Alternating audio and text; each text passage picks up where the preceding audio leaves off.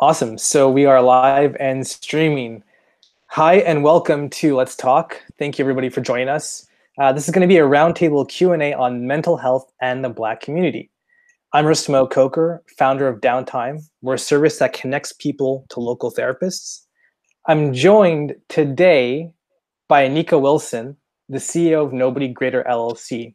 Nobody Greater LLC is a specialist in leadership consulting and PR. Anika has spent the last 2 decades working in mental health for both the public and private sector.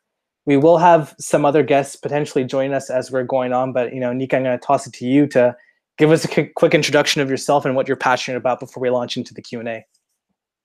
Hello, everyone. My name is Anika Wilson, and I am the owner of Nobody Greater LLC. And I created Nobody Greater after 20 years of working in mental health, law enforcement, corrections, and case management. And I wanted to do more in my community. I'm wrapping up my master's in psychology. So it has been a 10-year journey of me navigating life with kids, with illness, with mental illness within my family, and all of these things. And so in my business, I like to integrate all of the things that people need that I feel are being overlooked in the service industry. And so I now lead conferences around the country. I now have a podcast, and I do any and everything in my power to help spread education and awareness around the topics that I think are extremely important to us today.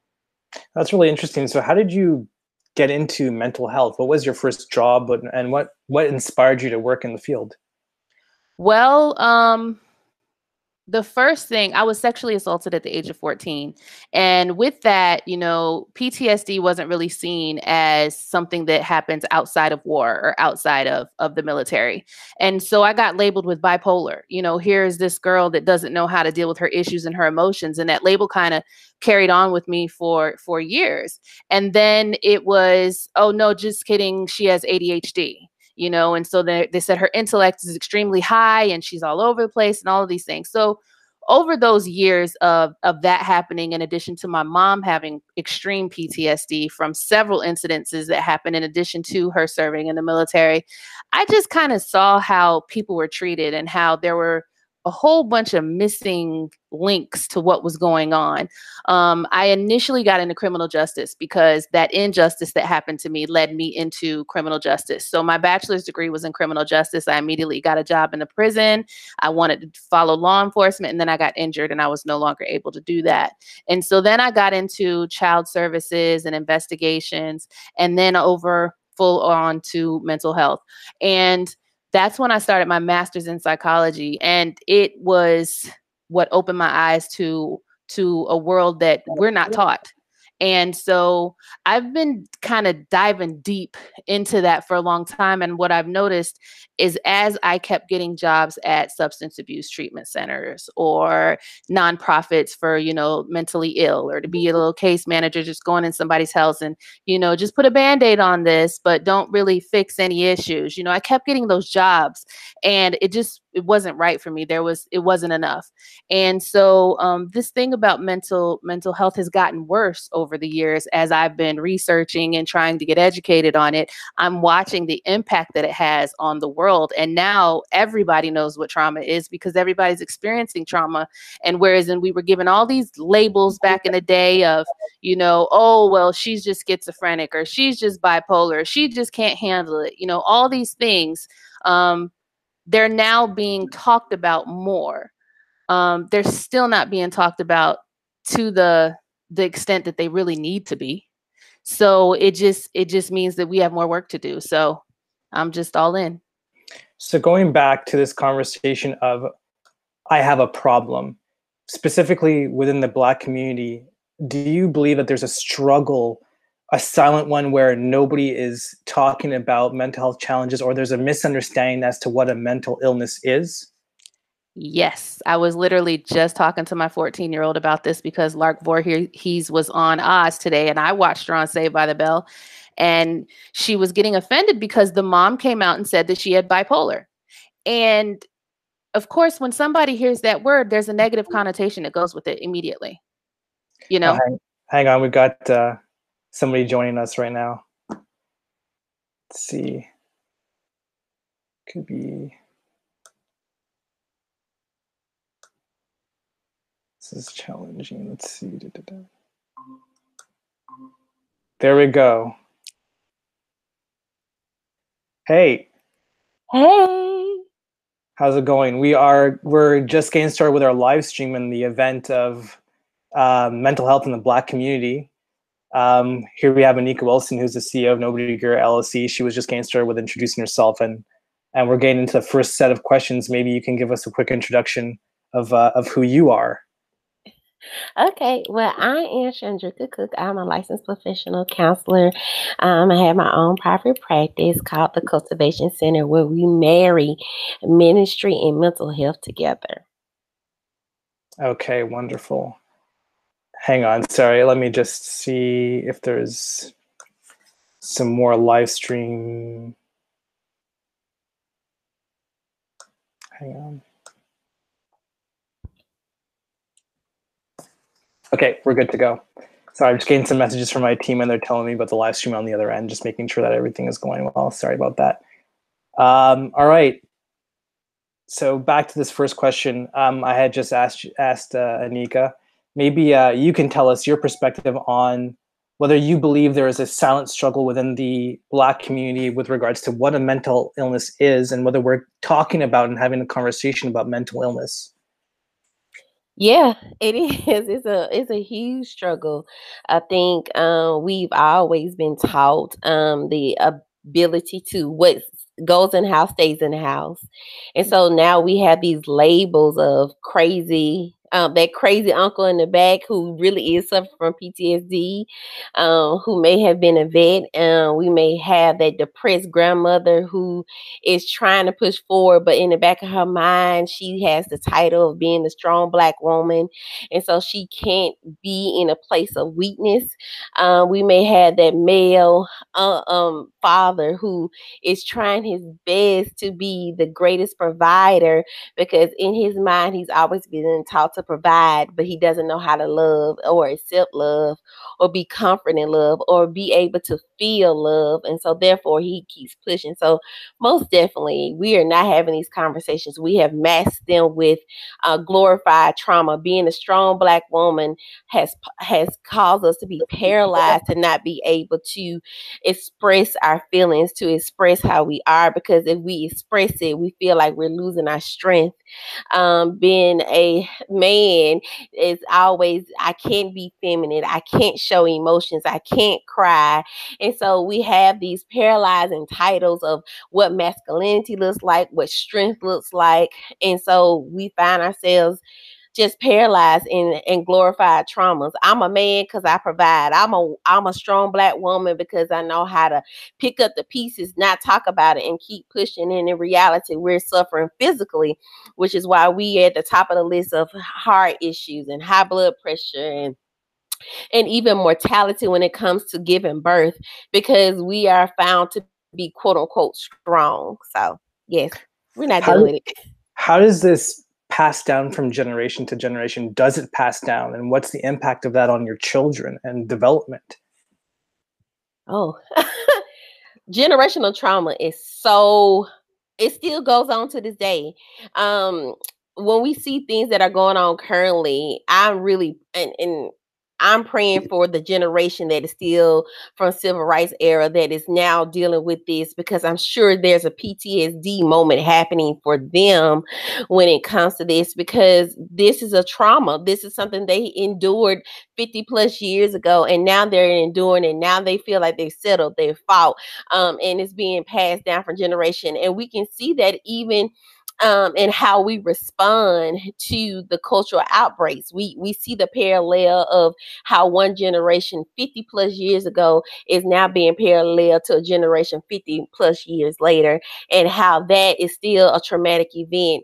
I was just talking to a friend about lynching, and we see that now, how we may not even see the bodies, but the position. They may show from the knee shins down, and we automatically feel this trauma that comes into place.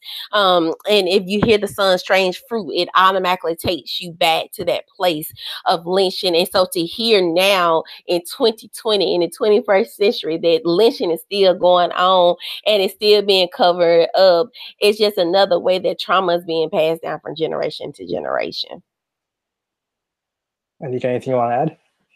I was just thinking about attitudes, the attitude around mental health, the attitude about us getting help. You're not supposed to ask help outside of the house. Our parents taught us that. So in going to therapy and getting counselors and getting any type of crisis intervention, we have a negative attitude towards it, and those of us who went into the profession, I know when I went into law enforcement, I was a sellout.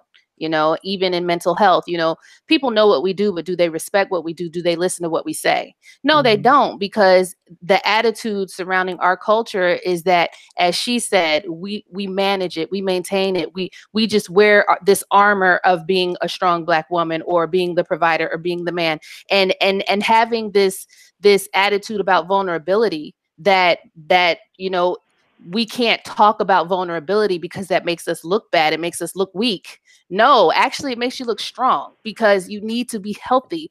And if you're ignoring these things, it's breaking up our families. It's breaking up, it's keeping us from having success in jobs, because we're experiencing traumas in our homes and outside of our homes. And because we're not talking about it, it's tainted. It's a cancer that's just growing because we were taught not to talk about it, not to bring it up. No, that's not what that is. You'll be fine. Just don't worry about it. So the attitude that goes all the way back to us not being able to get help, us not being able to trust anybody, that started back in slave days. We couldn't talk to the massa and his family about, what was going on. They didn't care. But that's not our reality today. And we have to progress. And because we haven't, then we're just living in this extended trauma. In addition to the generational traumas that are happening, with it, we're not using the resources that are there for us because we still have this mentality that it's not for us. So what's the solution?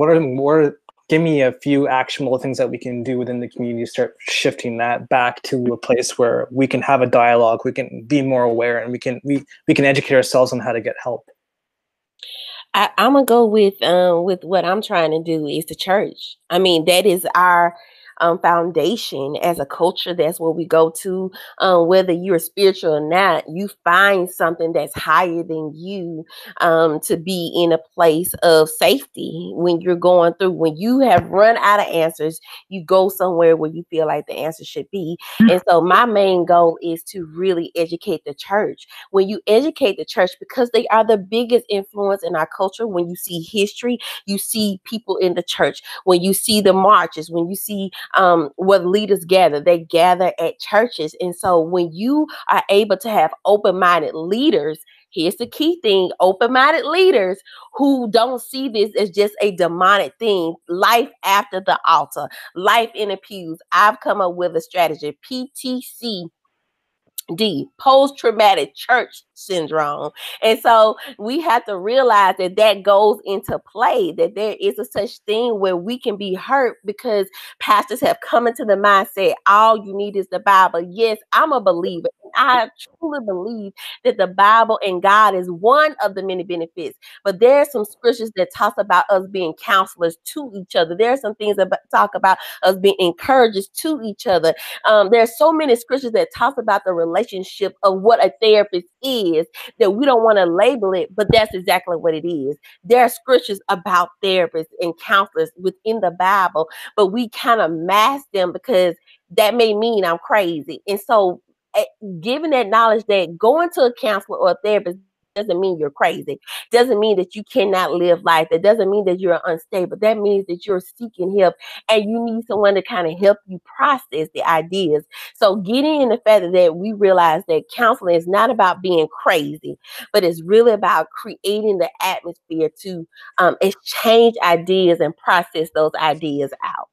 So if I were to kind of Arista, can you hear me? Hey, Avis, is that you? Yes, I couldn't get on from my desktop for some reason, but I wanted to comment on what the last speaker just said. I agree with you wholeheartedly. I love that term, post-traumatic church syndrome. But yeah, I have two friends who are actually ministers and therapists too. So they are able to infuse that into and they have licensed therapists in their churches. So it's in Nashville. There's a church that has licensed therapists too. So it's getting more traction. And then there have been some Richard Smallwood has a book out, and he talks and it's about his mental health issues. And so it is getting more traction where it can be talked about more openly in the church. Hey, Avis, can you give a quick introduction of who you are so everybody can get familiar? Oh, okay. I'm sorry. So Jock is trying to get on too, so I don't know where he is in that process. But so my name is Yavis Witherspoon. I'm from Birmingham, Alabama, and I co-founded an organization called Brother Let's Talk. And so what Brother Let's Talk is a group of Black male mental health professionals. I'm not male, of course, but and what we do is we go out into the community, and our goal is to stop the stigma and address the stress among Black men and boys in regards to their mental and emotional wellness. So we do a lot of community events. So everything we do is in the community. And we have male-only events, and then we have all-inclusive events for awareness and education. And we do trainings as well. Awesome. The first question, and I suppose one thing that I'd like to add to this is it sounds like if we go to people with influence within the community, and if they are open and on board, they have the ability to influence the community and say, hey, look, you're not crazy. Therapy is legitimate. You can go and talk about the challenges that you may have. And that's kind of the takeaway of what I'm hearing from this. Angela's just joined us to tinker around here with some of our settings. So don't mind her. She works at Downtime. She's in charge of she leads our care coordination team. So Downtime obviously being a service that connects people to local therapists. She's a social worker, and she does all of that work. But the first question was, and I think you might mirror a lot of what's already said, but the first question was, what do you see as a big challenge within the Black community? Do you believe that mental illness is something that's not spoken about within the community and it's not well understood? Well, I think it's not spoken about as well. Well, it's getting better. It's getting better. But normally there's someone in everybody's family that has mental challenges. And so, in growing up, you may hear about, the crazy uncle or just stay away from them, or they just got some problems. So it's always been someone that, that people just kind of shy away from. But I think now it's becoming, and then we think at such a, as such a damning thing to happen. I think I told you this story. I have a nephew who's 30 now. When he was 18, he was diagnosed as with paranoid schizophrenia.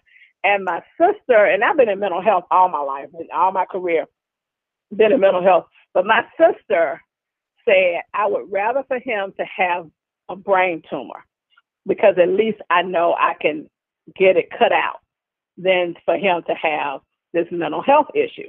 And so, and that's how sometimes people see it. And, fortunately, he's had some struggles. He spent 7 months out of the 12 months in mental health facilities. But now, as long as he's stable on his meds and goes to see his therapist, he's doing fine. He could be doing better, but he's doing fine. So, it's just, we've got to get past that. It's like such a death sentence almost. And instead of it's something that we can live with and learn how to thrive with.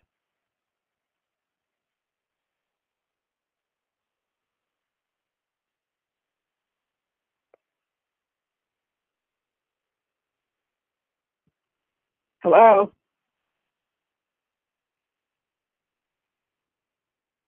There we go. Sorry, I forgot to unmute. Okay. We're gonna, so this this next question is for everybody. We're just gonna go around. From your respective experiences, what do you see as the recurring mental health challenges and themes that you've seen while working within the community? And of course, this goes beyond what you've already spoke about with regards to the stigma. So outside of the stigma, what else have you seen as like a recurring theme? Well, right now it's a lot of anxiety and depression. That's what I'm saying right now.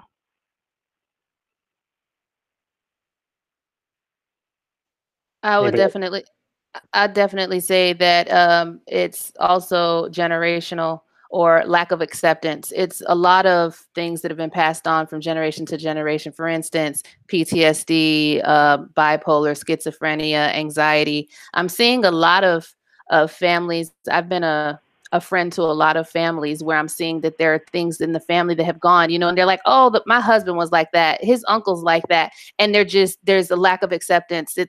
It's denial. They know that it's a thing. They know that it needs to be treated, but they just choose not to. So I'm seeing that happening from generation to generation. And for instance, a lot of it, even with girls and teen girls, is a lot of anxiety and depression and body dysmorphia and all these kind of things that are happening. And it seems to just be happening. And it's almost like people are turning a blind eye, and they can't really ignore it because it is being talked about more than it has been in the past. But people are just choosing not to accept what's happening. So that's what I see the most. One thing that I've been seeing, just echoing what everybody else says, but lack of identity. People not knowing their identity, trying to figure out who they are, especially with our next generation, seeing what they're seeing on TV. And realizing that the revolution is being televised, and with that being said, they are not able to deal with the televisation of the revolution, of all that's coming back at them, as far as Facebook, social media, all the platforms. So that's been another thing. And hey, Miss Yavis, this Chandrika.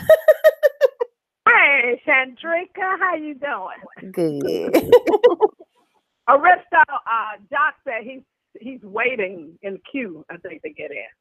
Yeah, he's here right now. Okay. I'm here now. Hello, everyone. Hey, we're just gonna take a minute here as we're gonna, I think, republish the event to another screen, so everybody can take just a 2-minute pause.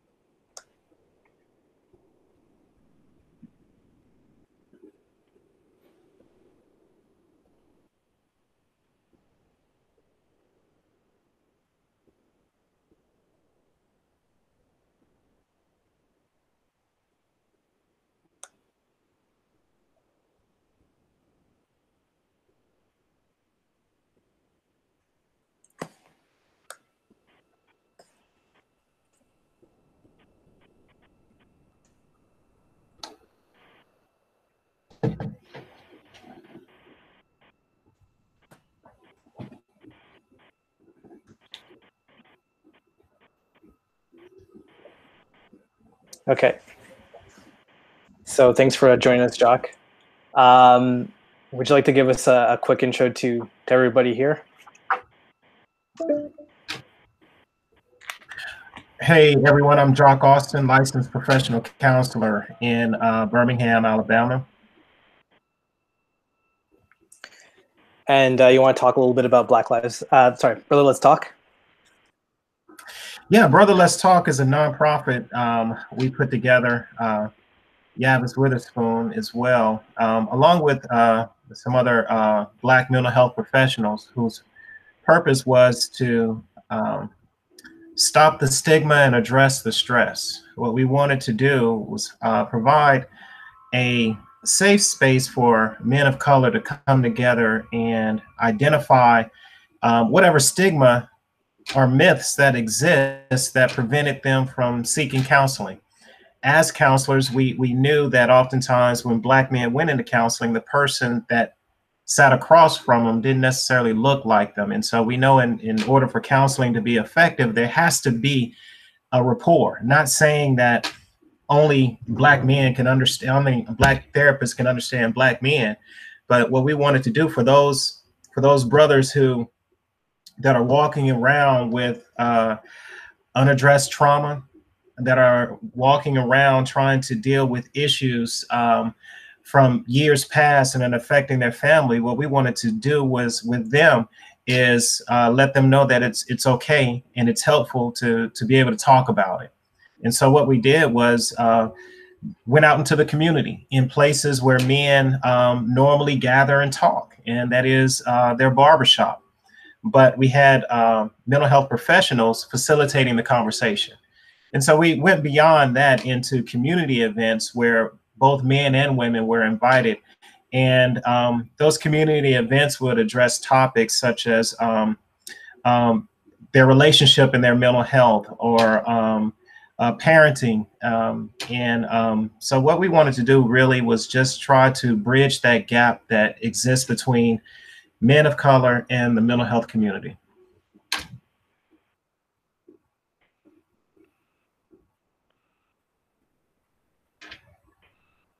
You're muted. Thank you. Yeah, we're 2 or 3 questions into the event. However, we might be switching streams in a moment. Let's see, just so we can, hang on. So sorry, guys. All right, well, we'll just keep on going. Jacques, the first question, and I know that I mean, we're playing catch up here, but I asked, do you believe there is a silence around mental health within the Black community? And do you believe it's something that's not spoken about amongst each other, amongst ourselves? Do we stigmatize mental illness and not really understand what it is? Yeah, we do. I remember, I guess, sharing a little bit about my past. My grandmother's sister, my great aunt, for years I was told, we used to, you know, our vacation was sort of maybe like once a month. We'll get in the car, my grandmother, my grandfather, maybe my uncle, my cousin, and myself. And our family vacation was into Tuscaloosa to Bryce Hospital to visit my grandmother's sister, who was a patient there for years.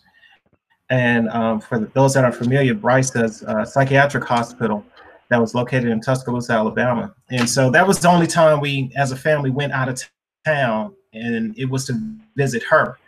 And I think at that time I was maybe 9 or 10 or so. And I was always told that it was a nervous breakdown. A nervous breakdown. That's how, you know, we kind of identified, you know, a mental health issue. They had a mental health breakdown. And so also within the Black family, there's that idea that what happens in this family stays in this family. You don't go off and tell nobody what's going on in here. And so I think a lot of that fed into that stigmatizing. I mean, there are many other instances throughout our history as Black Americans that justifies our hesitation towards not just the medical field, but the mental health field as well. But I guess that's an example of what I went through coming up that kind of, you know, fed into that. You were told, I guess, it was mental health. I mean, I'm sorry, you were told it was just a nervous breakdown that occurred. And so it, you know, that misinformation, I guess, didn't allow for further questions to, you know, talk about what goes on in mental health, you know, what exactly occurs and why might someone see a psychiatrist versus a counselor. And there, you know, I found in our barbershop talks, a lot of times some of our attendees still don't quite understand the difference in the disciplines. But I think, yes, there does exist a certain stigma and lack of awareness that prevents a person from seeking assistance. How is this related to, or how does this touch generational trauma? Or how does this basically create a generational disadvantage that we see within the community? We were speaking about generational disadvantages and trauma. What does that mean to you? And from your perspective, what do you see personally? That a trauma experienced by my great grandparents still exist, because I believe a lot of it is behaviors that are taught, from how to address anxiety, how to deal with racism. You know, I think I was talking with a client today where he was talking about, I believe, his grandfather who came up in the 20s, where it was, you know, said that, you know, you treat and act a certain way towards whites. And so that was kind of fed on down the line, you know, and it's some of those behaviors that are kind of instilled, because that first agent of socialization is the home. You know, you learn how to act, interact, and react with the outside world initially through the interactions that you have at home. You know, there's an African proverb that says the ruin of a nation begins in the homes of its people.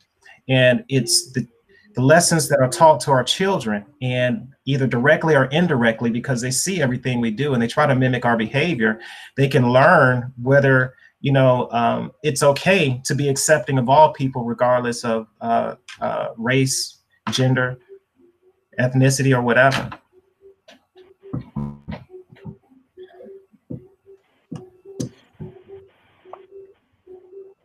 So can there be a challenge for individuals? And so let's say I don't speak to my father.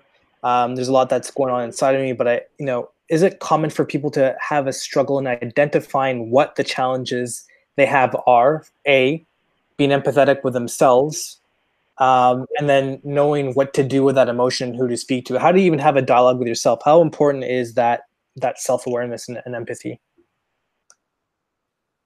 Oh man, empathy is huge, but we can't generalize it to everyone. I think an individual may be going through one thing and perceive it one way, and where it's not as bad, another person look at it as the worst thing in the world. But that self-awareness that has to occur, being able to, I guess, recognize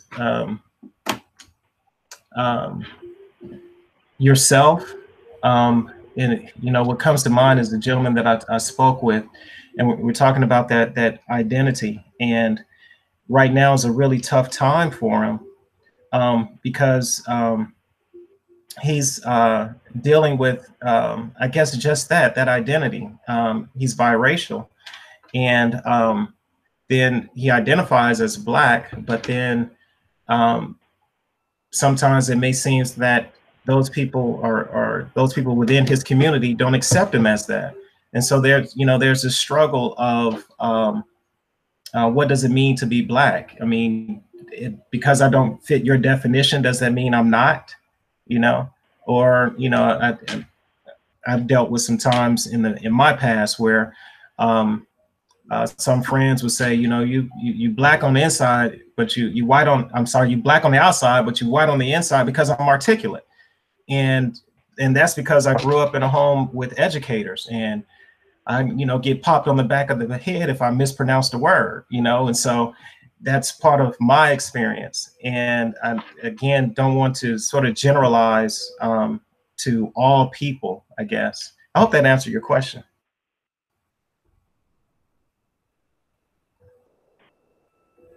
You're muted again. Thank you that Nika's here. I'm really thankful. You bring up a really interesting point, and one that I can relate to. And I suppose my question is more related to if we have developed a culture where we don't always talk about the challenges that we have within our own family or with anybody else.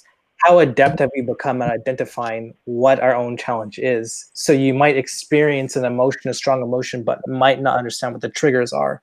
Is that a concern? Yeah, I'll speak. Like this week or this past weekend, my friend asked me, why did you go to a PWI over the HBCU? And that's been a huge struggle for me, trying to identify that I was still Black because I went to a PWI over HBCU. Not that I never wanted to go to HBCU, but it was hard for them to understand that I got discriminated by HBCU because I went to a great school. My high school was high ranking. And so for me to apply to this particular HBCU, they wonder what my motives were. I remember getting the letter. I remember talking to my counselor at the time, and they were like, they're wanting you to do this, this, and this. And I had a friend who went to maybe a Birmingham City school who wasn't so high on the rankings, and they gave them no issues. And if you looked at our transcript, everything looked alike except for that one thing, the differences in our schools.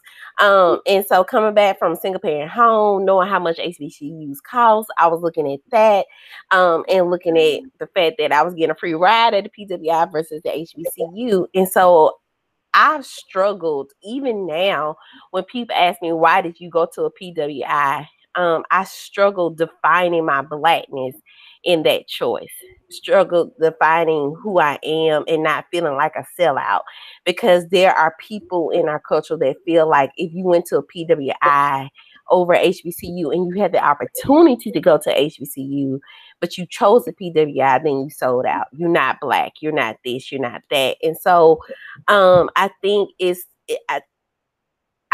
a fact of a matter of, I think we know who we are, but again, it goes back to those generational things. How people define Black, and we define Black based upon a white male ideology of what Black was, and we still use that ideology to this day. We don't know how to get away from it. I think we know it, but when we get to it, it kind of is a struggle, because that means we have to deal away with a history that we've been taught. So it's more generational. It's like the light skin versus the dark skin. It's the biracial, like Jock was saying, the biracial person trying to figure out you're not Black enough, or you speak too white. As a matter of fact, I was reading an article where they were talking about you speaking white or acting white was more appreciated within the culture than it was for you to act Black, and how people are ridiculed for acting Black over acting white. So I think those are the things that we have to address. And I think, Chandrika, that I'm older than you are. And so I think when I was growing up, that it was more acceptable to go to a PWI. It's interesting because my mom went to HBCUs, and then went to a PWI. And then my older sister went to FAMU, and I ended up at Alabama. So and I think it's just different. I think now there's more of the push. And I remember my best friend growing up, she went to Fisk and then transferred to where I was at Alabama. So and she, so that's just, I think it's different now. There is a push, because now we push. I pushed the kids in my family to go to HBCUs. But yeah, and it has something to do with your identity. Brother Let's Talk was called in, and Doc, you remember this. We were called in to a PWI by some students because they said they needed to identify with some Black men. And they called Brother Let's Talk in to come and talk to them. We went for a couple of sessions and talked to them, and they just needed to see some Black men. And Jock, you may want to speak on that. Well, like you were saying, they I think at that institution they said aside from the athletic coaches, there was only one Black professor, and just wanted us to come in. They heard about what we were doing, and I think what we had done at another local institution, went into their student organization and just came in and talked about some of the challenges that they deal with on campus, being Black on a predominantly white campus. That had 0 fraternities or Black fraternities or sororities. 0. Anika, you want to add anything? Yeah, I was listening, and I wanted to kind of encapsulate one of the questions that you asked about what do we do to change the narrative, in addition to identity and self-talk, what we've all been talking about. The approach that I took as I've finishing my master's degree is I had to decide, did I want to continue in counseling? and I've chosen to do coaching. And what I think that if we can find a way to penetrate the system in a way that we are reaching our populations, such as church, going to these places and having the conversations and teaching people, you know, what they need to know. I often approach this as a total wellness philosophy, because I started off my coaching career as a mental health coach and nobody signed up. And so then I said mental wellness, because people are reluctant to do this just based on the language alone. And so we have got to find a way to meet them where they're at.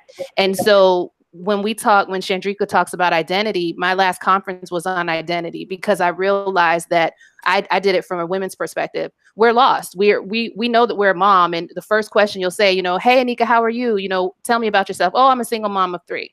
That was how I identified myself, or I identified myself as a daughter of a single mother, or I identified myself as a Black woman. I had all these things that had nothing to do with my character, nothing to do with my capabilities. But also, I attended FAMU and I also attended Salem College.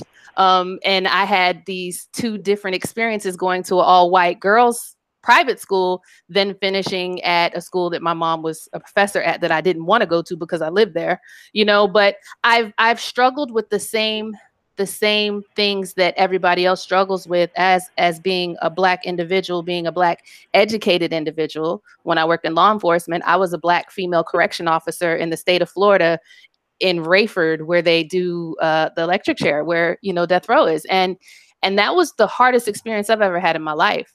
But I take all these experiences and try to figure out what did I need? What would have helped me navigate this journey? And I try to do that. And I think that going into the churches, creating nonprofits, doing things outside of the community contracted mental health agency. I worked for those. I hated them. We have to create programs and mentorships, because a lot of people aren't in sororities. They're not joining these groups. So we have to try to find a way to access the people that need us. We have to speak their language. We have to educate them. We have to nourish them, because it involves a lot of unlearned behavior. We have a lot of that to do in order to get healthy. And I think that you said something to him about self-talk. I think it starts there. We have to learn that we deserve self-care, self-talk, time to ourselves, time to learn who we are. We're busy always being a wife, always being a mother, always being, you know, whatever. A lot of us are going to school later in ages, you know, in our 40s and 50s, getting, you know, our degrees. We're always waiting for the right time. But we have to start investing in ourselves and investing in others in a different way. Awesome. That was really well put. Very powerful. This next question, and we've touched on this a lot, so a lot of it, you guys might be repeating yourselves, so I do apologize. We often talk about mental health as if it's the same for everybody. However, does racism, discrimination, trauma, classism, sexism, do they all add additional barriers and challenges? In other words, do we also need to consider the role that culture plays in emotional well-being? I always say this, and I'll say this one word, and I'm sure everybody will identify. Multicultural competency is definitely necessary. I think what I hate about my white colleagues are, and I hate is such a strong word, but that's the only word I can think about. What I strongly dislike, let's not say hate, I strongly dislike about some of my white colleagues is their ability to say that they're multicultural competent, but they're not. They'll say things and think it's competent, but they don't check with the culture to see if that's adequately being said or progressed. I can give a great example. We were in a conversation with some colleagues, and they were talking about hair and the history of hair. And so So one of them said that it was a multicultural class, and they were talking about how the history of hair, and it's all women's group, affects the identity of a person. And so the colleague was talking about how fascinated they were in being educated by the African American students on hair. And even though they were being educated, it was the words that they were saying on how they were being educated that kind of offended some of my Black colleagues in the meeting, to the point I was like, can you fix your face? Turn your camera off. Because it was so offensive. We got what they were trying to convey, but in their conveying, it was kind of offensive in what they were saying. And so they're not taking the time to learn the language of any, whether sex, race, culture, whatever it may be that you're coming in contact. If you're not being open enough to say, hey, I thought this, and this may sound ignorant, and being humble enough to say this may be ignorant of me, but still saying the question and be bold enough to ask the question and not feeling like, okay, I already know the answer, but just doing a check-in and being bold enough to say, hey, I heard X, Y, and Z. Is this true? Can you educate me on this? It's more greater than you just assuming and going with the information that you already have, because in the end, you'll find yourself being more offensive than being educated or being acknowledged or understood, which is I think is a reason why we're now in this place of tension within our profession of how to deal with the racist injustice, because there's one group saying, okay, let's talk, let me educate you, but there's another group saying, I got enough education. I agree with you, and we have got to we've got to be willing, like you just said, to educate. You know, we get offended, yes, we do, but we've got to look past that offense and be willing to speak out and say, you know, you may not want to say that like that, or that's offensive. You know, or just say that's offensive. I had a coworker who she was an older white female, and she used to use the term gal. And I had to talk down several coworkers of mine who wanted to actually, you know, say some stuff to her that would not have been nice. And I knew that she didn't know any better. And once I was able to talk to her, she met her first Black person at 11 years old. And so we ended up having a talk, and I explained to her that term gal was offensive and why it was offensive. And after that, she didn't use it anymore. And she appreciated, because she did not want to be offended. So I'm glad you said that we got to be willing, you know, to also offer that when the opportunity presents itself. I think that we also have to recognize that, yes, we actually are exposed to traumatic events more than other cultures. That's a fact. We are exposed to medical disparities more than other races. That's a fact. So when we look at, you know, how we approach it, we have bigger barriers than any other culture when it comes to our health, our wellness, our family structure, our community interactions. But I think we also have a responsibility to, as she said, that we have to be willing to educate, meaning we need more of us in the field. We can't, you know, handle the population if we are literally like a 56th of, you know, mental health professionals. We don't see us. And I think that is one of the reasons why people don't go to therapy, because they have to look for somebody that looks like them. I'm in Hawaii right now, and I was trying to find a therapist for myself and my daughter the other day. And I mean, I literally was looking for somebody for my 14-year-old daughter that looked like her. Me, I can manage a little bit. I'm even willing to do virtual. But realistically, people don't look like us. And I think a lot of people took the attitude a long time ago that it's not for them, or they've had one negative interaction, which was me. I mean, growing up, my mom, when my parents got divorced when I was 6 years old, my mom being a social worker, you're going to therapy, you know, but my whole life I had this negative connotation about therapists and therapy, you know, and how is that helping me when they're just digging and they're asking me offensive questions? You know, if I'm sitting here looking at this white counselor when I'm 14 and I've just been raped, and the judge looks at me and says, "Oh, you're from a single parent home, no big deal." He admits that he did it and he gets 2 years probation. And this happened in Montgomery, and this was back in in the 90s.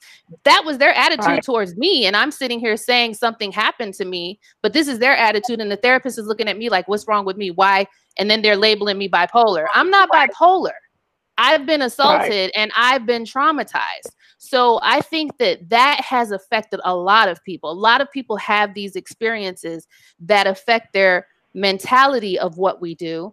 But I think that we have to be resilient and reach them and teach them.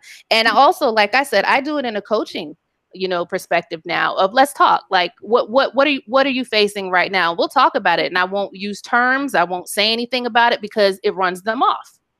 And so even with spirituality, people struggle with their faith because they're mad at God because these things are happening.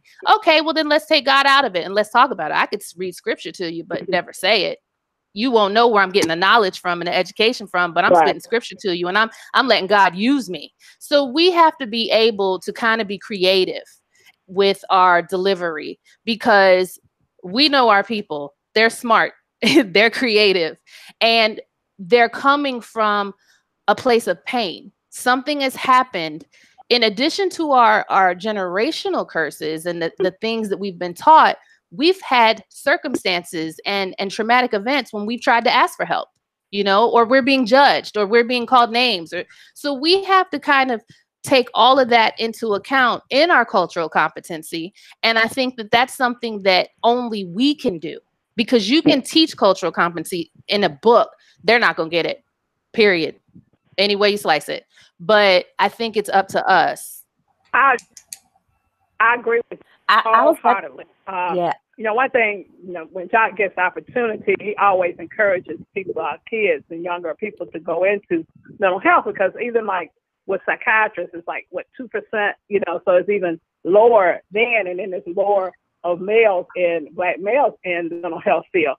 But I agree with you. And with all of this stuff going on about, George Floyd. And so people have been talking about situations that have happened to them as teenagers, as children, that they never told their parents. So they've held that for all of these many years. And I mean, they're 30, 40, 50 years old or more now, and they're talking about it because it never left them. That traumatic event of, police pulling them over and all of that stuff, it never left them.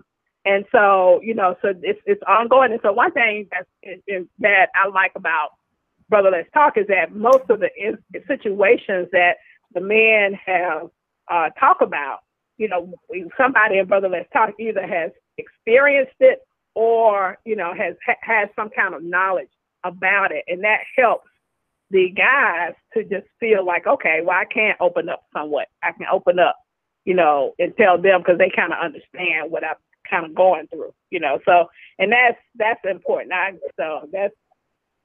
so glad, I'm so glad about downtime, because we need something. I was looking for a therapist in Denver the other day for, and I found one, and then he said, oh, I'm not in private practice yet, and so it's needed.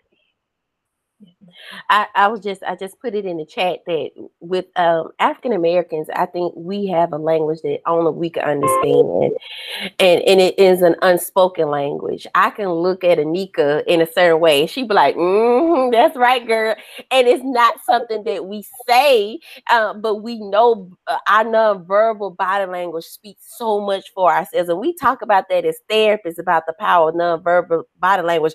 But when you're looking at the African American culture, we didn't have language, and so we use other ways of communicating. We talk about the thumbs, we talk about certain gestures that we have in our handshake, in our body language. So nonverbal language is something we can we use all the time, and I feel like it's passed down from generation to generation, and it's unintentional. And so, like Anika said, we can't teach that. I can't teach somebody what nonverbal means and how to determine that it means this over this or that over this. And so I think a lot of times that's the thing that we find out is the most difficult thing when it comes to therapy, is that we want somebody like us, because there may be times I may tell you a story and you know how to read in between the lines and know what the story is really about. And I always think about Taraji P. Henson, how she tells a story about how she was looking for a therapist for her son. She couldn't find a Black therapist.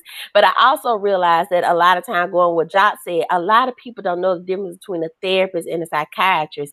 And so she felt like she needed to look for a psychiatrist. In reality, she needed to look for a therapist or a counselor. And so it was hard for her to look for somebody like that. I also learned that in the South, which is crazy, there are more Black counselors here than there are in other places. And so in my mind, I'm thinking, I know at least 10 Black counselors off the top of my head, but talking to colleagues that are in the northern states or in the Midwest, it is hard for them to find Black counselors. So I think that's another area that we have to really examine. Why is it in the South you can find this, but when you go to other regions that you think should be more productive in seeing more Black counselors, there's not many. So that's another thing we need to address. I agree with you, Chantel. The South, DC, that area has a lot of Black counselors. But you go, like you said, go to the Midwest and up north, not Chicago, but like South Dakota, Wisconsin, that's where you don't have hardly any. So as an organization like Downtime, where our whole job is to promote therapists, what can we do to, well, first, is it a question of visibility? You say in the South there are lots of Black counselors, so maybe it's not as much of an issue of visibility, or maybe it is, I'm not sure, I don't want to assume, but what can we do as an organization to help promote Black therapists on our platform? I mean, should we be searching more and getting more on our platform because they're there? Or do we need to get in the schools and promote people to follow this path of education? What can we do to get involved? You need to think about where Black people congregate. You need to go where Black people are. And that's the thing about marketing. Who designed marketing? We're out here on Facebook all the time running our businesses, but there's algorithms. There's things and barriers blocking us from getting to our target audience. But if you put I'm laughing because this is sad. If you put a flyer in a hair store, I'll see it. If you put a flyer, at the barbershop, they'll see it.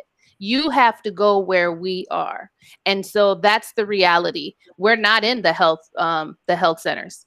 That's not where we go. And when we do go, it's urgent, it's a crisis, or for some people, that's where they get their care. But you have to think about, where is the target audience? Who are we trying to reach, and where do they congregate? And you got to think outside of the box, because as a discharge planner, I was a discharge planner in a substance abuse treatment center. Of course, I know about Psychology Today. I know where to find a therapist, but did my clients?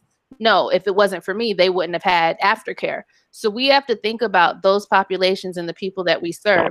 Where are they? That's where we need to be. So you feel that there's a significant of people that aren't going online and doing a search for a therapist near me and finding Psychology Today. They're okay. That's interesting. You know that we're good at saying to our friend that we need something, but we don't pick up the phone and ask Siri where it's at.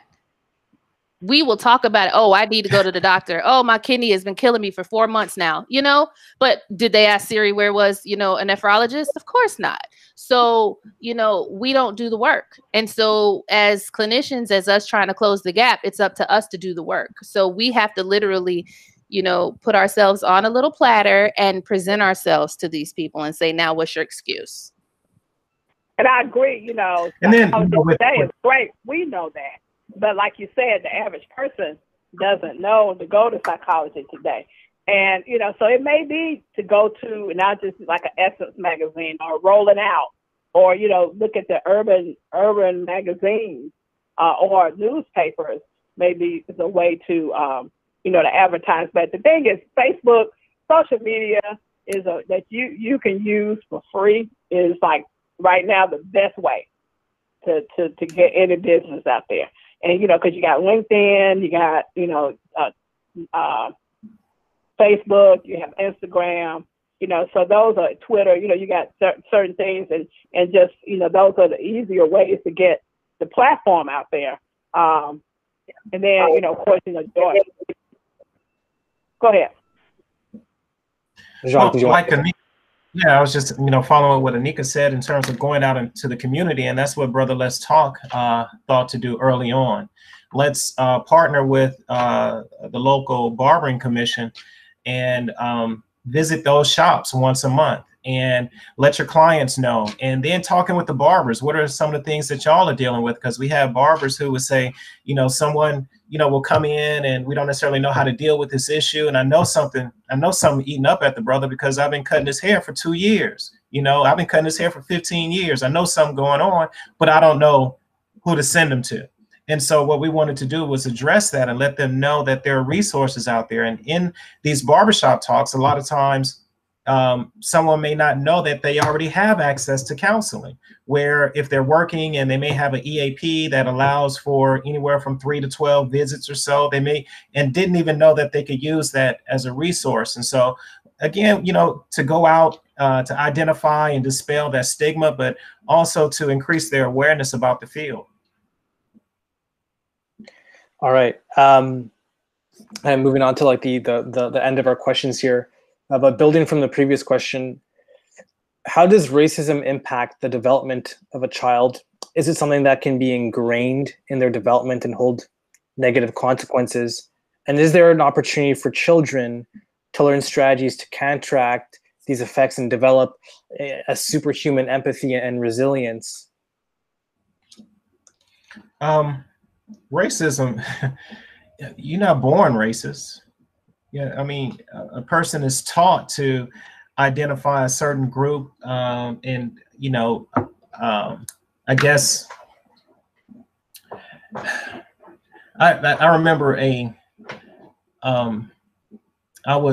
think about 17, 18 years old. I just started college, was in Stone Mountain, Georgia, and this is during the time, we'll sneak into certain apartment complexes and swim in their pool or whatever. And I was standing on the diving board, and it was mostly whites there at the pool, me and my roommates there. And I'm standing there getting ready to jump in, and a child, she couldn't have been no more than 8, 9 years old, little white girl yells, "Jump, N-word, jump." And I looked, and I didn't get angry.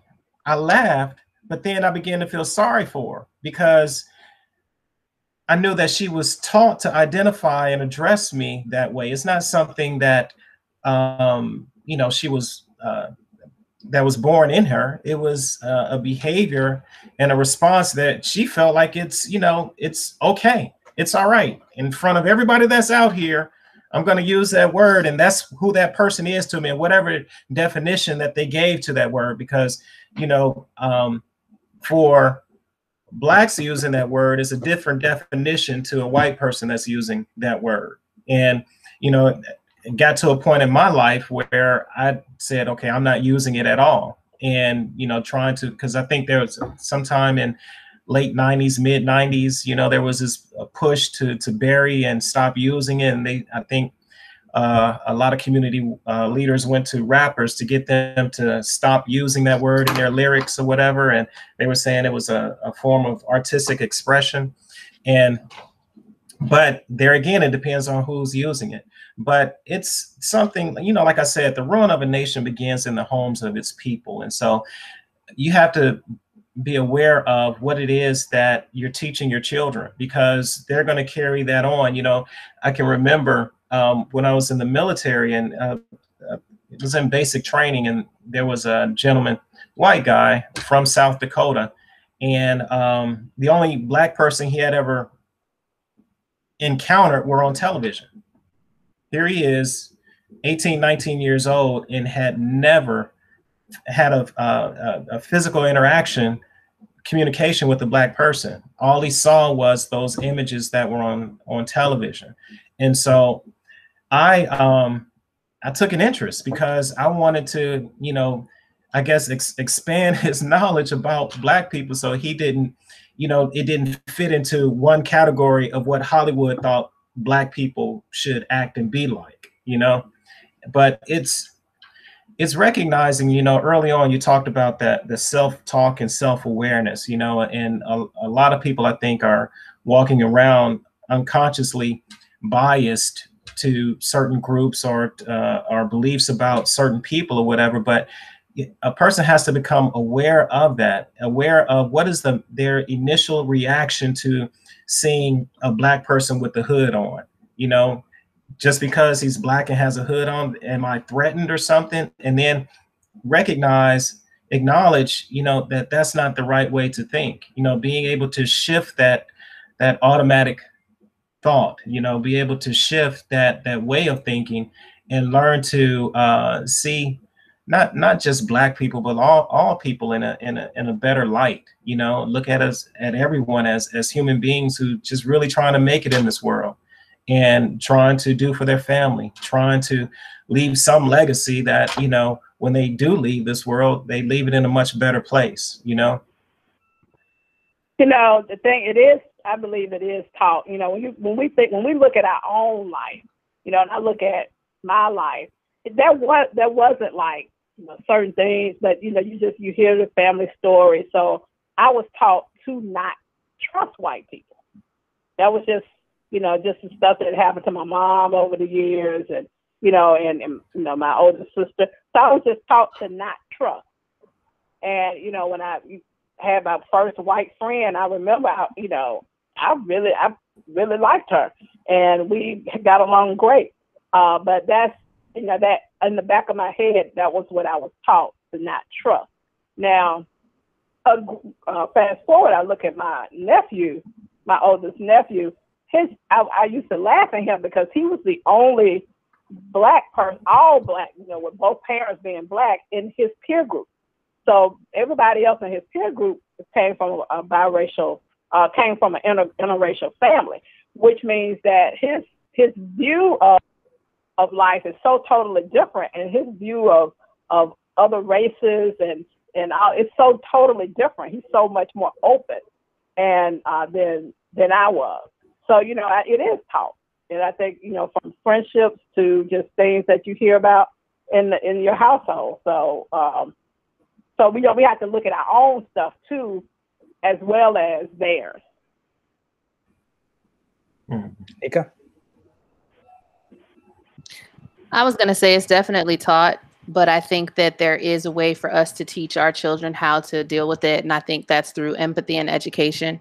A lot of people aren't exposed to African Americans on a level where they know what it is to be one, to live the day and age of one, to be married to one. A lot of my white female friends are posting, because they have Black husbands, and they're posting right now that when people said to them, were you ready to marry a Black man? Were you ready for the ride that you were going to go on? That they had no idea what that meant.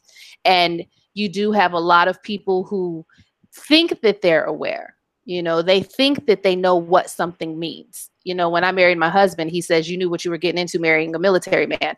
No, I know what people think or what I think of a military man, but does that mean that I knew what I was getting into? No, because there's so many parameters that go along with it. And I think that you have different levels of racism. Some of it is not necessarily intentional. You know, some of their parents shielded them from reality, shielded them from, you know, kind of instilled fear to keep them from going out and being friends and dating and things like that. They don't necessarily hate it. They just weren't around it because they were making their parents happy. And then they get out into this world and they go to college and they explore. And some of the ignorance is not necessarily malicious, you know? And so there's different things that we have to take into account when we talk about this issue.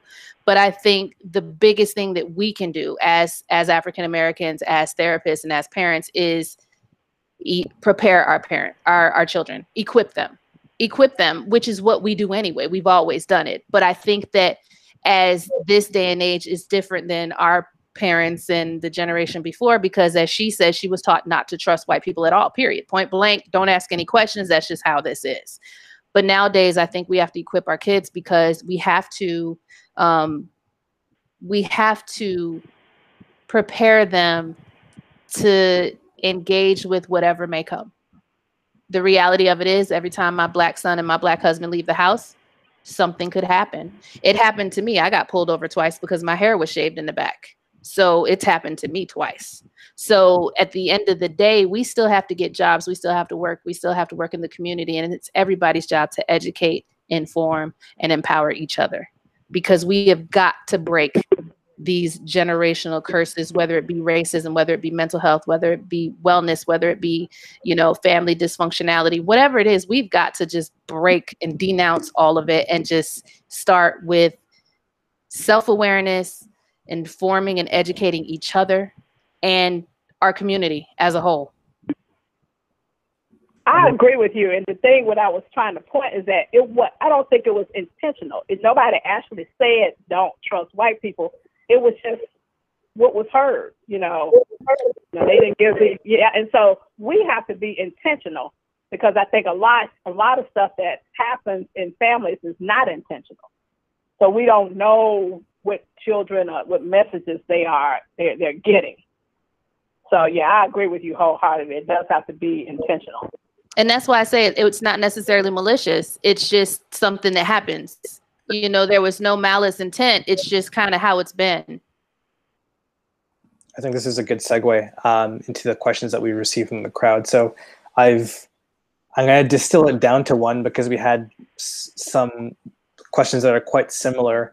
And if I can say it succinctly, what can people do? People that are outside the Black community, what can they do? What's something actionable and something simple that they can do to make a difference in understanding what's going on? You know, I've been talking to people about this all for the last 2 weeks. And so it's two different things. I think white women are more willing, you know, to learn and you know, whether it's reading books, watching videos, watching movies, you know, watching podcasts, just from educating themselves and their children, and being allies. I think the challenge is, and this is the question I've been asking for the last week and a half, where are the white male allies to Black men? And that's what I'm getting, you know, kind of like, you know, do you have any Black male allies? I mean, white male allies. Do Black men have white male allies, you know, who are willing to do the work, you know, to read a book, to, you know, talk, listen. And that, I think that's what's different, because all the people that I've been encountering is, you know, minus one or two have been white women that, you know, yes, what can I do? What can I do? What can I do? And, you know, so definitely, you know, education, you know, through books and, you know, and then go to stuff, you know, go to events, go to plays, go and just kind of learn about the Black culture. I mean, we go to stuff, so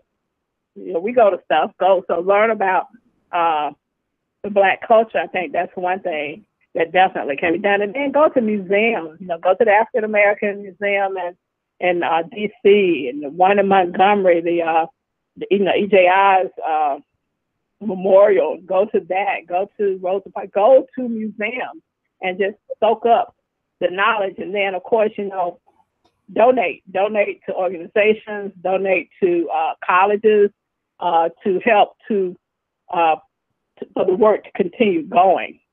So that's what I think. I think engage in conversation with people, you know, talk with your coworker who, you know, you hadn't been talking to, you know, go out and meet that neighbor that moved in, you know, down the street, you know, and just find opportunities to have conversation, and where you find that, again, that self-awareness, where you find that that conversation challenges some bias that you possess, you work to remove it. You know, it's through, you know, being immersed in the culture, you know, and that is just talking with people, because one Black person is not going to give you the full definition of the entire Black culture, you know. And nor will one white person give you a full definition of everyone within, within that population. But it's the more people you talk to, creating friendships with people, and getting outside of, I guess, whatever bubble that a person may have existed in, that cause them to shudder when they see a Black person coming their way, on the sidewalk. It's like, whoa, wait a minute. I shouldn't have to feel this way. It's not that Black man's fault that I feel this way. Recognize that I feel this way because of whatever perception or thoughts I have about that person. And so being able to challenge that and work to work that out of, I guess, out of your way of thinking. So if there's one thing that you can leave the audience with, what would it be?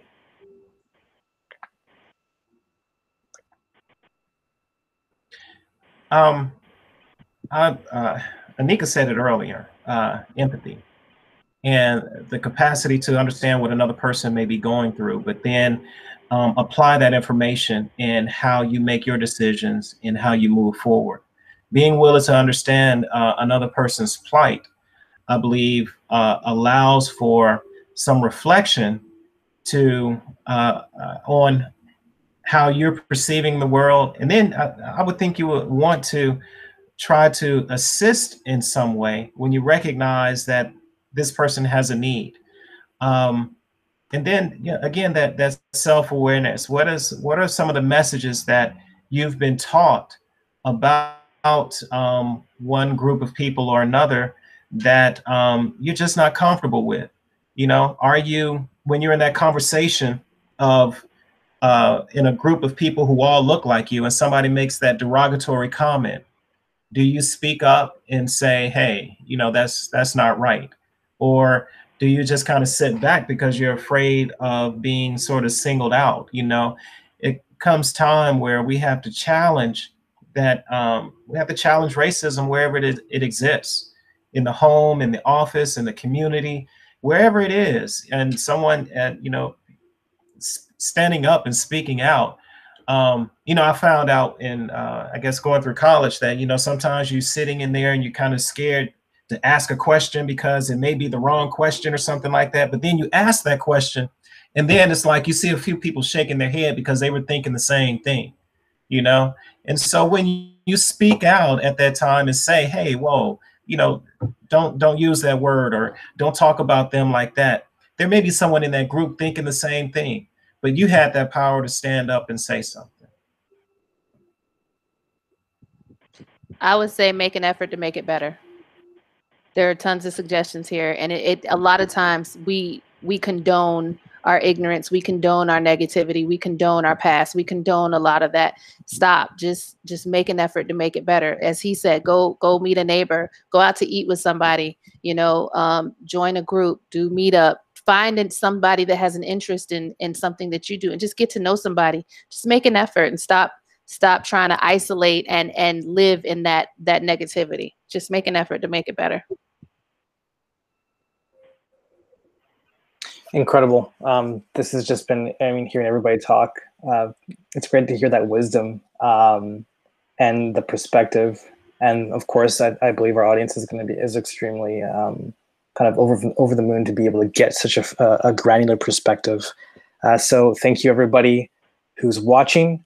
This is the first of a series of events. Do stay tuned and do watch out for our Facebook page. We will be posting more information about further events. And of course, we will be reposting the recording of this video. Thank you for watching, and goodbye.